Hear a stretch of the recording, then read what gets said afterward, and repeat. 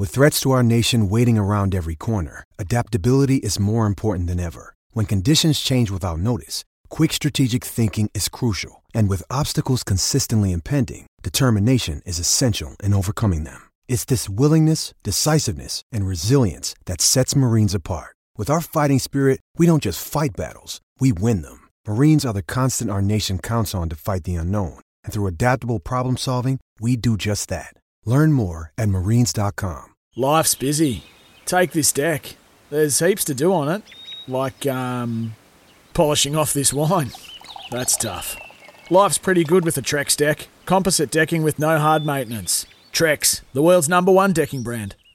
Great to have your company on the Overnight Crowd. On the text line on the Overnight Crowd, which is 0433 98 11 16, if you'd like to get involved this evening. AJ from Warwick in WA has said that he likes the stand rule. That's what I grew up playing with. The game is better off with it. So we've had Ed from Perth saying, sad news today when Brad Scott said the stupid stand rule stays in for next year. It's a shocking rule. And we've had AJ from Warwick saying, I like the stand rule. So you can get involved and we can get a bit of a poll going, if you like, on the text line 0433 98 11 16 on which side of the rule that you stand on, I guess you would say, in a big day of AFL news and action around the way with the first round of the AFL draft getting underway. And we finally saw Jason Horne-Francis get taken with the #1 pick, headed straight to the North Melbourne Kangaroos. So to talk that and more, I'm going to be joined by Mitch Keating. He's an editor at Zero Digital Media, and he joins me on the Overnight Crowd to recap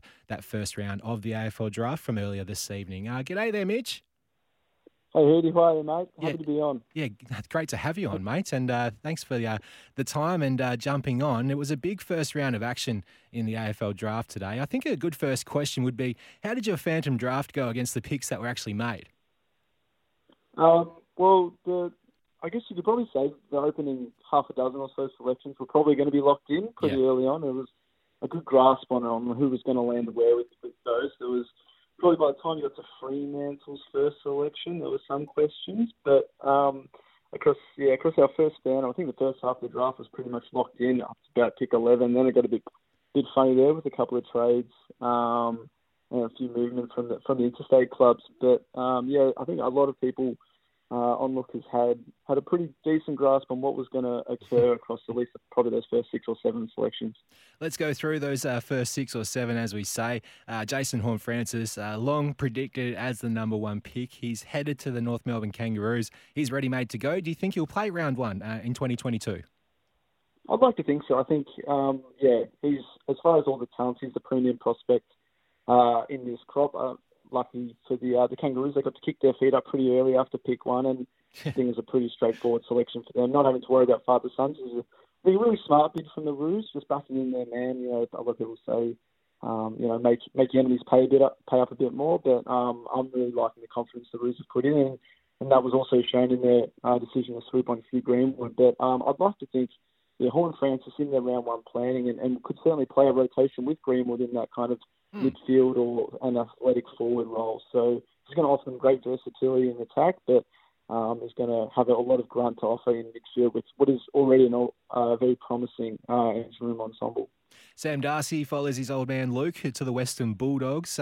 Great get for them. How raw is Sam Darcy at the moment as far as his progression into AFL football? Yeah, he's probably got some question marks.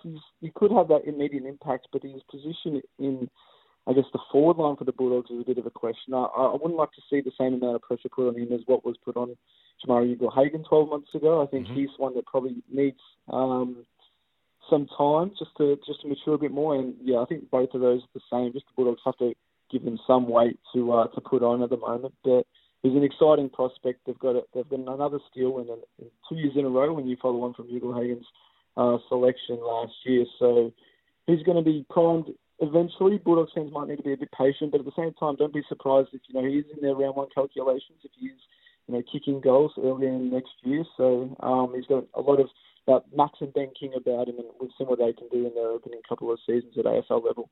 So GWS made the bid on Sam Darcy to keep them honest, I guess you would say, but they were up next and they took Finn Callahan as well. So is it on a needs basis to take Finn, or is that the best player available for them? Yeah, it's a funny one for the Giants. I think they might have gone for the best next available. Dacos aside, I would say.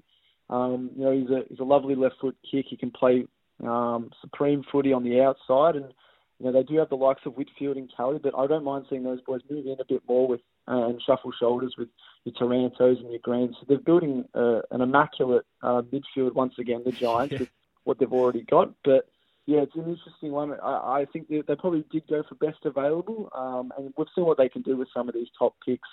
Turn them into bona fide stars and have them happy to remain at home. So hopefully he's another one that's there for the long term. Nick Dacos, possibly the highest profile number 4 pick in the AFL draft's history. He's on his way to Collingwood. He follows in his old man and also his brother's footsteps, and he'll be wearing the iconic number 35 when he gets there as well. Yeah, it's a good tradition they have down at Magpie Land. I don't mind that. We'll be interested to see what happens next year if Dacos continues pulling on the 35 or if they keep handing it over. But either way, he's going to be a big fan favourite of the Magpies. I think he's going to be the face of this new rebuild they've got under Craig McRae. He's going to be a ball magnet and one that can have an immediate impact next year. It'll be interesting to see how exactly they do use him, whether they throw him into the deep end a bit more or just get the best amount of minutes they can into him, or if they kind of just have that laid-back approach. But there is going to be a lot of pressure on him, as we have seen with the amount of headlines that surround such a name and such a player. He's so outspoken as well. I think he's got a lot of confidence, which is really good to see, and I think that could bode really well for him the second he hits the turf next year. Mac Andrew to the Gold Coast Suns, possibly not as high profile as a couple of their first round picks of previous year Gold Coast, but what sort of player are the Suns in for here with Mac Andrew?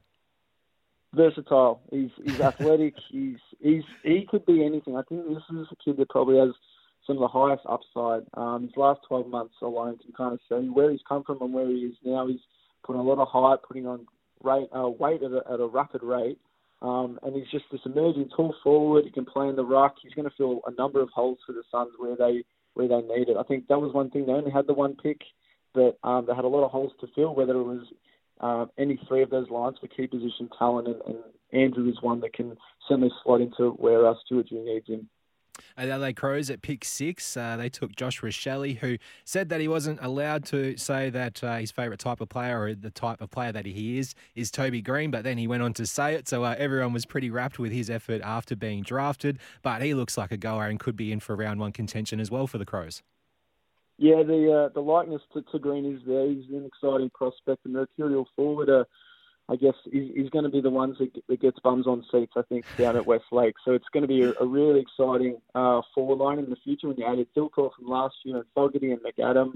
There's a lot of excitement, a lot of flair in there, and he's going to add to that. I think he loves a few celebrations and a few flips, so it could be a first we might see in the AFL. But I think that might also come from his time as he was a junior for Australia in the soccer and a Melbourne City Academy. Right. So he's got some of that flair to him, but great get for the Crows. Decent pedigree there for the Crows. At the number 7 pick for the Hawks, across some of the phantom drafts, there was a lot of conjecture and speculation about which way they might go, with Matt Johnson coming into consideration there, but they've ended up going with Josh Ward at pick 7, have the Hawks.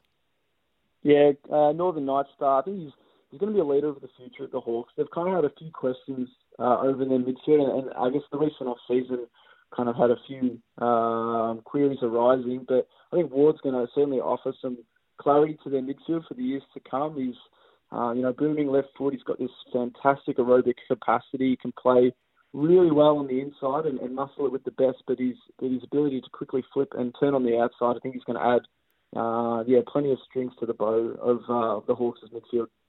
It's I'm a Fremantle Dockers supporter, Mitch. I don't know if I've mentioned that to you before, but they've finally done it. They've finally gone local in the first round, have the Fremantle Dockers, and they've picked themselves a couple of throbbers here with Jai Mish out of East Perth and Neil Erasmus joining him as well at pick 10 from the Subiaco Lions. What can the Fremantle Dockers fans and get up and excited about with these two players heading to their club? Like you said, it's great to see Western Australian products staying in Western Australia. I think it's something that Freo fans in particular, as you would know, have kind of stressed over in previous drafts when they've had used their top picks. And You look at a player like Caleb Song, he's loving his life in purple, but there is always going to be that question mark about a home return. But for a Miss and Erasmus to be joining, they're filling the right holes at the Dockers. And I think even early tomorrow we might even see the boy you mentioned earlier, Matt Johnson, donning purple. And this could be a very renowned draft for Fremantle in the years to come. With the Miss, they're getting a key forward that's going to slot in next to Matt Taberner, Josh Treacy, these kind of players, and he's going to have the right names above him to develop into a starring role. He's got a lovely kick in front of goal, and he's a huge presence up front. So that's a massive tick for Justin Longmuir's squad. And Erasmus, kind of like Raffelli, a bit of a mercurial forward. He'll play kind of like that Michael Walters role, majority in attack, but can definitely move into midfield and show some flair. He's very good overhead for his, I think he's close to 190 centimetres, so he's not the smallest prospect, but he's not the tallest either, but he certainly shows the abilities to kind of play well on the ground, but at the same time high in the air. The Tigers at pick 9 have picked up Josh Gibcus. Where does he usually turn out most of his work, and what will he add to the Tigers when he gets the opportunity?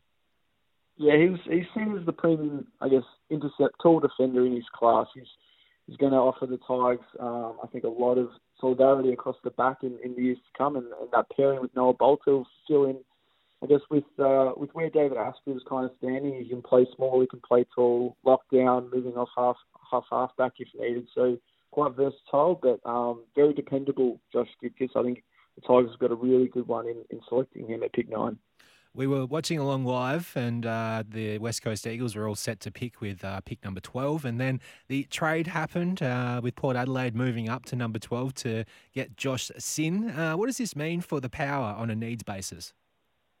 Yeah, they get plenty of run off half back in a player like Josh Sin. You can tell, obviously, with the trade, giving up a future second round, that they're really keen on him. They might have thought that the Bombers might have come into swoop on his services. So that just goes to show how keen the Power are and how much effort they've put into getting a player of his calibre. They're getting, I think a player who you can tell, tenacious speed, power, can move into the midfield.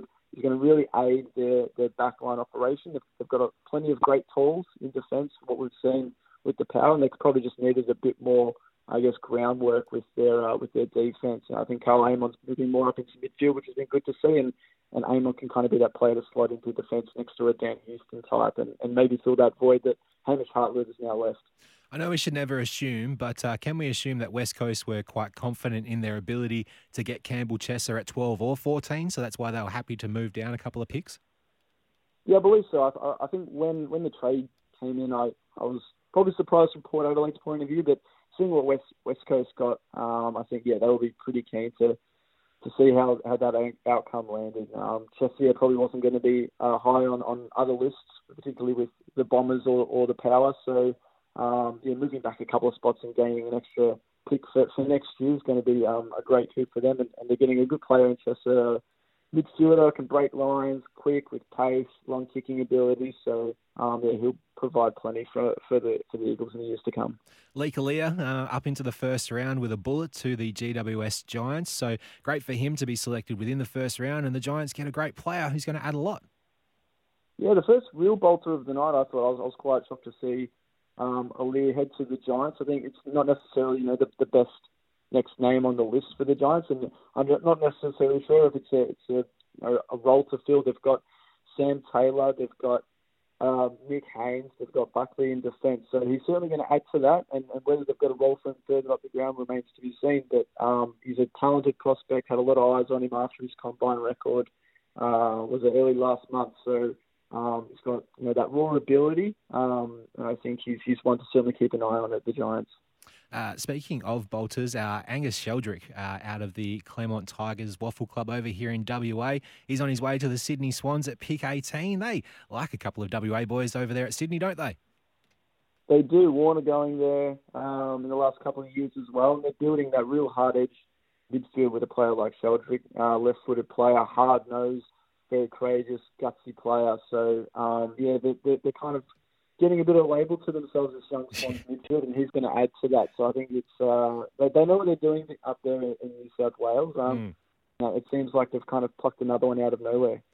Jacob Van Rooyen with sort of the dream pick, to be honest. He goes at number 19 and he joins the Premiers on their premiership defence. He's ready to go as well. Just a great result for everyone involved around this pick. Yeah, definitely. I think, looking at the reigning premiers and especially Melbourne, when you look at Melbourne's list, there's not a lot of holes that really need to be filled. But if there is one that pops up with an injury, which is something I think the Demons were quite lucky with this year, he can fill several of those. He can play as a key man up front, a lockdown defender, intercept player across the ground. Really likened to Oscar Allen, so has that ability to shape shift a bit. And I think he'll be one that might need a bit of time, but in a couple of years he'll be right up there with the Demons and could be pairing with fellow WA prospect Luke Jackson in what could be a pretty formidable tall force. Love that. And a couple more on the way out as well, Mitch. Matt Johnson, as we've spoken about a couple of times here, he was listed to go as high as 7 in some phantom drafts. He's still available at the moment. Is he the first that goes, you think, coming up tomorrow? I have to think so. I think with the Dockers perhaps even planning to move for him at pick 8 or pick 10, he'd have to be in their sights. They hold that powerful pick of pick 21 now, the first of tomorrow night. And they're sure to have a few offers and a few calls from other clubs, but I couldn't possibly see them looking to wheel and deal that pick away.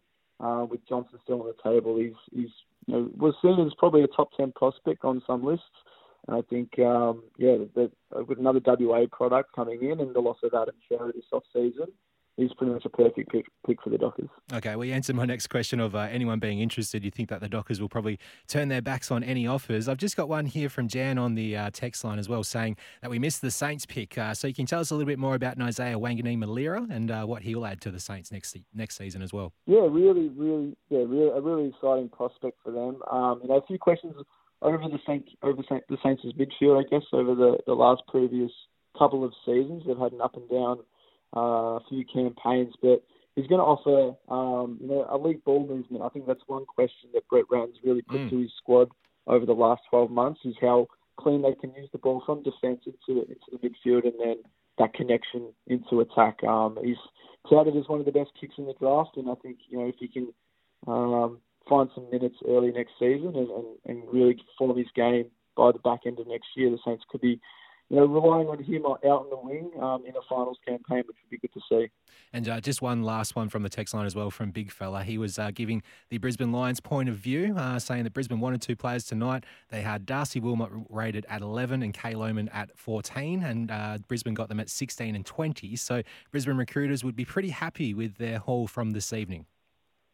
Yeah, they probably had a different plan to most other clubs, I think. I think Wilmot was one that's gained more and more attention over probably the last month or so, and he's going to offer the Lions some hard-nosed, I think, football. He's a courageous player, goes back with the flight, but really explosive out of defence, wants to get things moving, and I think him rubbing shoulders with the likes of Brandon Starcevich and Daniel Rich, there aren't really too many quite better in defence when it comes to those kind of skills. So Wilmot's going to slot in. Hopefully he's one that's going to feature for them in the years to come quite prominently. And for Lohman, another real bolter to kind of cap off tonight's proceedings, seen as this exciting half forward.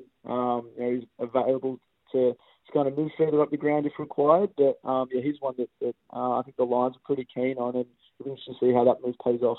And just one, I know I've said one last one 3 times, but we've got one come through here about Essendon's pick, Ben Hobbs at number 13 as well for the Bombers. Yeah, one that I think a lot of clubs were quite keen on, but I think the need between that probably after the Hawks' pick for a midfielder of Hobbs' type probably wasn't relied on. So the Bombers have really reaped the rewards of that kind of list. Hobbs was seen as one of the top 6, 7, 8 picks. I think Adrian Dodoro said that after tonight's draft they were absolutely wrapped with where they rated him. He's one of the best contested ball winners, horse and product, and I think he was winning premierships with their seniors at the age of 15. So he's going to be an interesting product to keep an eye on. I think the Bombers are going to be really wrapped, but where he fits into that midfield straight away will be a question. Mitch, thanks so much for the time tonight, mate, and great job first up on the Overnight Crowd. We'll keep following along with your work on Zero Hanger and Zero Tackle. Thanks, Ed. Thanks again. No worries at all. Mitch Keating joining us from Zero Hanger and Zero Tackle to wrap up the first round of the AFL draft from earlier this evening. And great to see him make his debut on the Overnight Crowd. When making the double chicken deluxe at Macca's, we wanted to improve on the perfect combo of tender Aussie chicken with cheese, tomato and aioli. So, we doubled it. Chicken and Macca's, together and loving it. Ba-da-ba-ba-ba. Available after 10:30 a.m. for a limited time only.